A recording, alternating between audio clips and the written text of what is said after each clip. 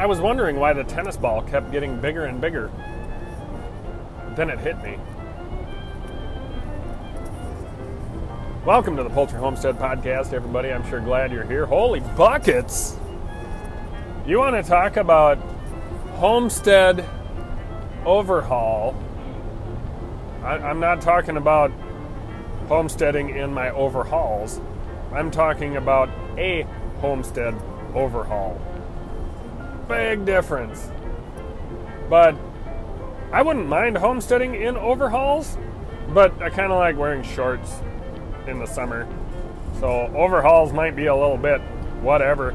But you know, I mean, you could take like dramatic pictures of people homesteading in their overhauls with little or nothing underneath, and then like have like a calendar made like the men of homesteading or ladies of homesteading, you know, with like, you know, cut off overhauls and like pig shit all over you and whatever the homesteader community would find extremely dramatic and sexy. Just kidding. Anyway, whatever. I don't know how I got on that subject, but it was a pretty cool thought anyway.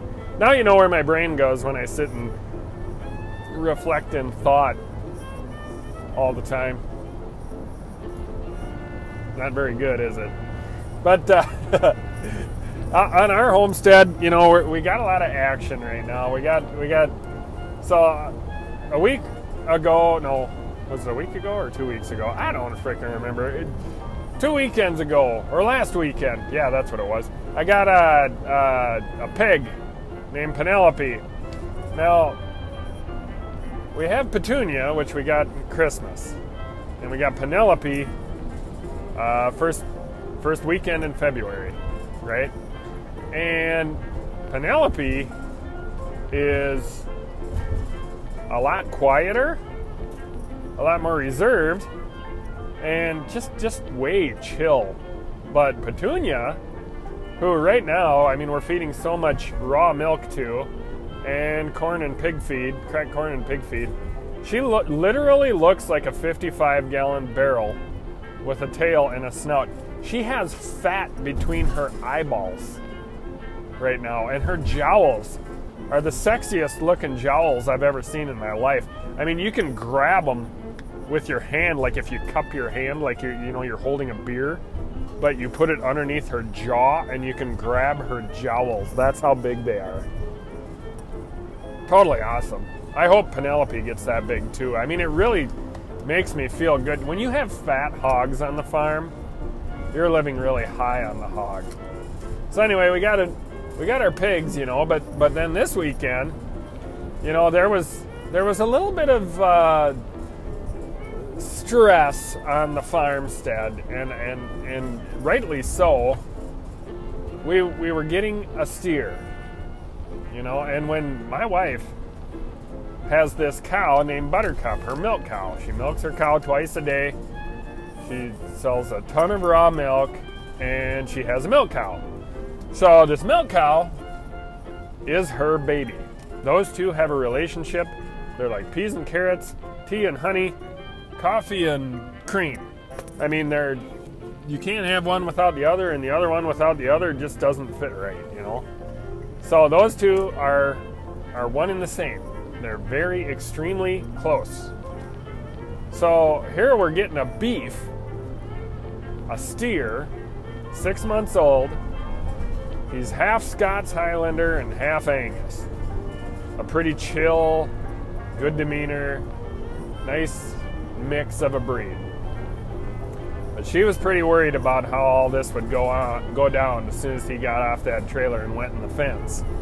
And it was pretty stressful for her. And luckily the gentleman that sold it to us was pretty good with cattle. Pretty nice, you know, and very glad that he sold it to us. And he was pretty happy to sell it to us, but she was a little worried. And, you know, she had a hard time, you know, she put an awful lot of thought into it, had a hard time sleeping and everything.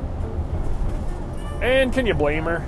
You know, I mean, you got your milk cow and you got everything dialed in the way you want it, and the winds of change are coming, and the winds of prosperity are coming, but you know, there's a lot to be scared of when prosperity comes your way, and a lot of change, and it's not easy. And this goes with anything in life. You know, I mean, it's going to be stressful, but you know, a lot of times what you worry about is 99% untrue. The worry is a down payment on a problem you're most likely not going to have. And I've heard that a million times, but not always. I mean, don't get me wrong. I mean, don't be a dumbass and just kind of be footloose and fancy free. You know, I mean, you got to also kind of have shit in order if something happens too. So I'm not telling you not to worry at all.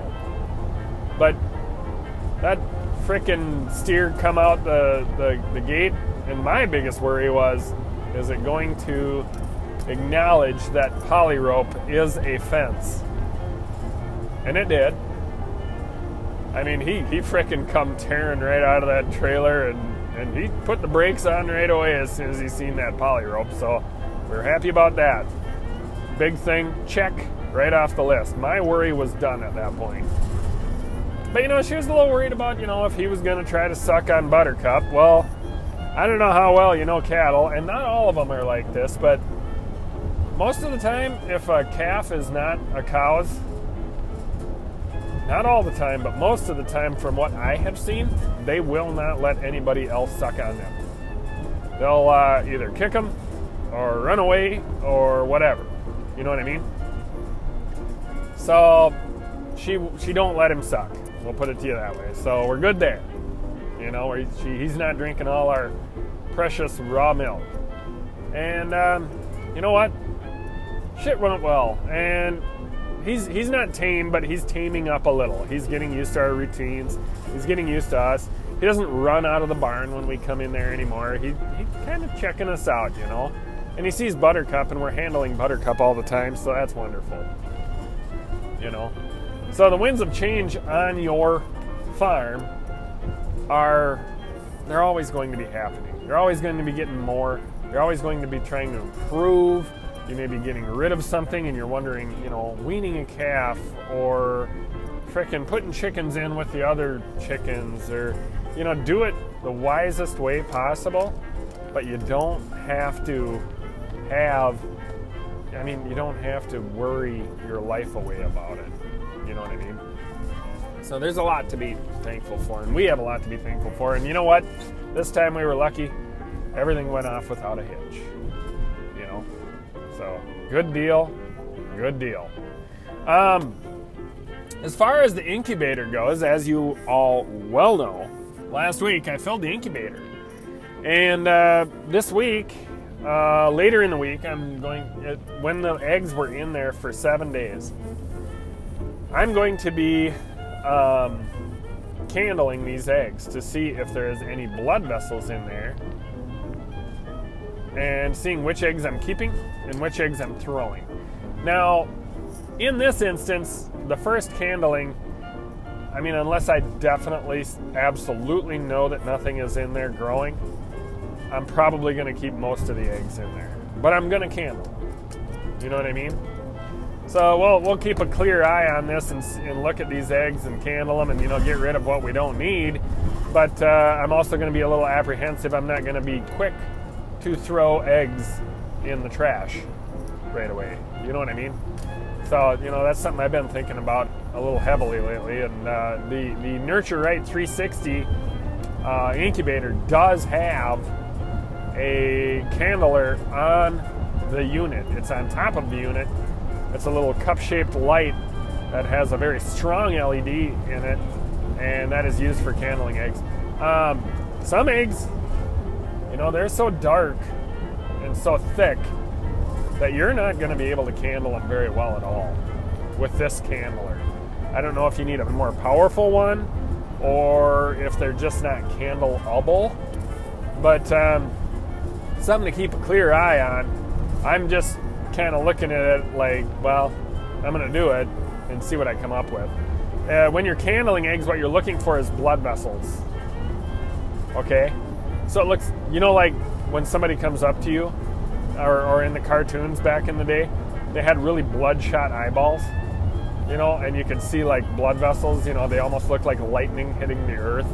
You know, they kind of go a bunch of different directions or whatever. So if you see the blood vessels, something's growing. It's doing what it's supposed to do. If you do not see blood vessels, you also look at how much of an air sac is on top. You're looking to see if there's a yolk in there. If you see a yolk, you know, you might not have anything in there. But yeah, looking for that blood vessels basically is, long story short, whether you have something or not. So think about that next time you go to try candling eggs, and I encourage you, when you fill the incubator, to try and candle eggs. Now, this hatching isn't for everybody, and I will tell you that right now. Hatching is not for everybody. You know why? Because you may have to deal with roosters. And in dealing with roosters, you know, some of you live in town. You're not able to have roosters at all. And, you know, what I found is out of everything I hatch, roughly 50% of everything is roosters. Okay? Whether it be quail or chickens. I have no idea what the magic formula is to only get hens, and, you know, identifying your chicks and sexing your chicks. I will do a podcast on that later about that. I was pretty accurate the first time I've ever done it because I did a little bit of internet research. But, you know, hatching isn't for everybody. When you go to the store, you're about 90% sure that you're going to get hens when you buy chicks at the store. You know, these cockerels or whatever that they have. I mean, we did get a cock out of the store last year that we did not want, who is currently one of our best cocks that we have. He's a Buff Orpington rooster. His name's Captain Stud Muffin. But when we bought him, we just readily assumed that he was a hen because we got it out of Hoover's hatchery at the feed store, Runnings. And, you know, you don't always get, this is one of those things you don't always get. It's not 100% accurate, okay? So, and some of you, a rooster will be a blessing to your flock, especially if you live in the country. You know, there are roosters that are a wonderful blessing. I mean, especially for your self-sustainable homesteads. I mean, you can let them get all jiggy with it, and, you know, and let them romp all your hens all you want, and then you'll get fertile eggs, which is a good thing, you know. That certainly holds a place. So, anyway, just saying that the hatching, you know, if you're gonna end up with like roughly 50% roosters, and that might not be for everyone. You know, you might want, you know, those of you who live in town, you might have to give away your roosters because it's illegal or whatever. To me, it's fucking stupid, but you know what? If I wasn't into homesteading or chickens and I had a rooster waking me up at 4 in the morning, yeah, I might get a little upset. So, anyway, hang in there. Keep an eye on things, and yeah, so the incubator's rolling. I got the humidity at this point in the middle of incubation is between 40 and 45% is where I'm keeping it. It's working great. So between 40 and 45% during the first 18 days of incubation, that's where I'm going to try to keep it. It's called a wet hatch. It's not a dry hatch. Dry hatch, you don't really keep an eye on the humidity, but I've had a little bit better luck, just slightly better luck with a wet hatch myself. That, however, you know, I'll probably try a dry hatch later in the year and just see if there's a little more to it than I did last time, you know. I don't know yet. But anyway, thank you for tuning in today. I sure appreciate it. And, you know, that incubator, you know, got her loaded up, and I'll let you know the play-by-play. As far as the homestead goes, the winds of change are already there. And there's a lot to look forward to this year. Hell of a lot to look forward to this year. Anyway, thanks a bunch, and I appreciate it. Anyway, have a good one.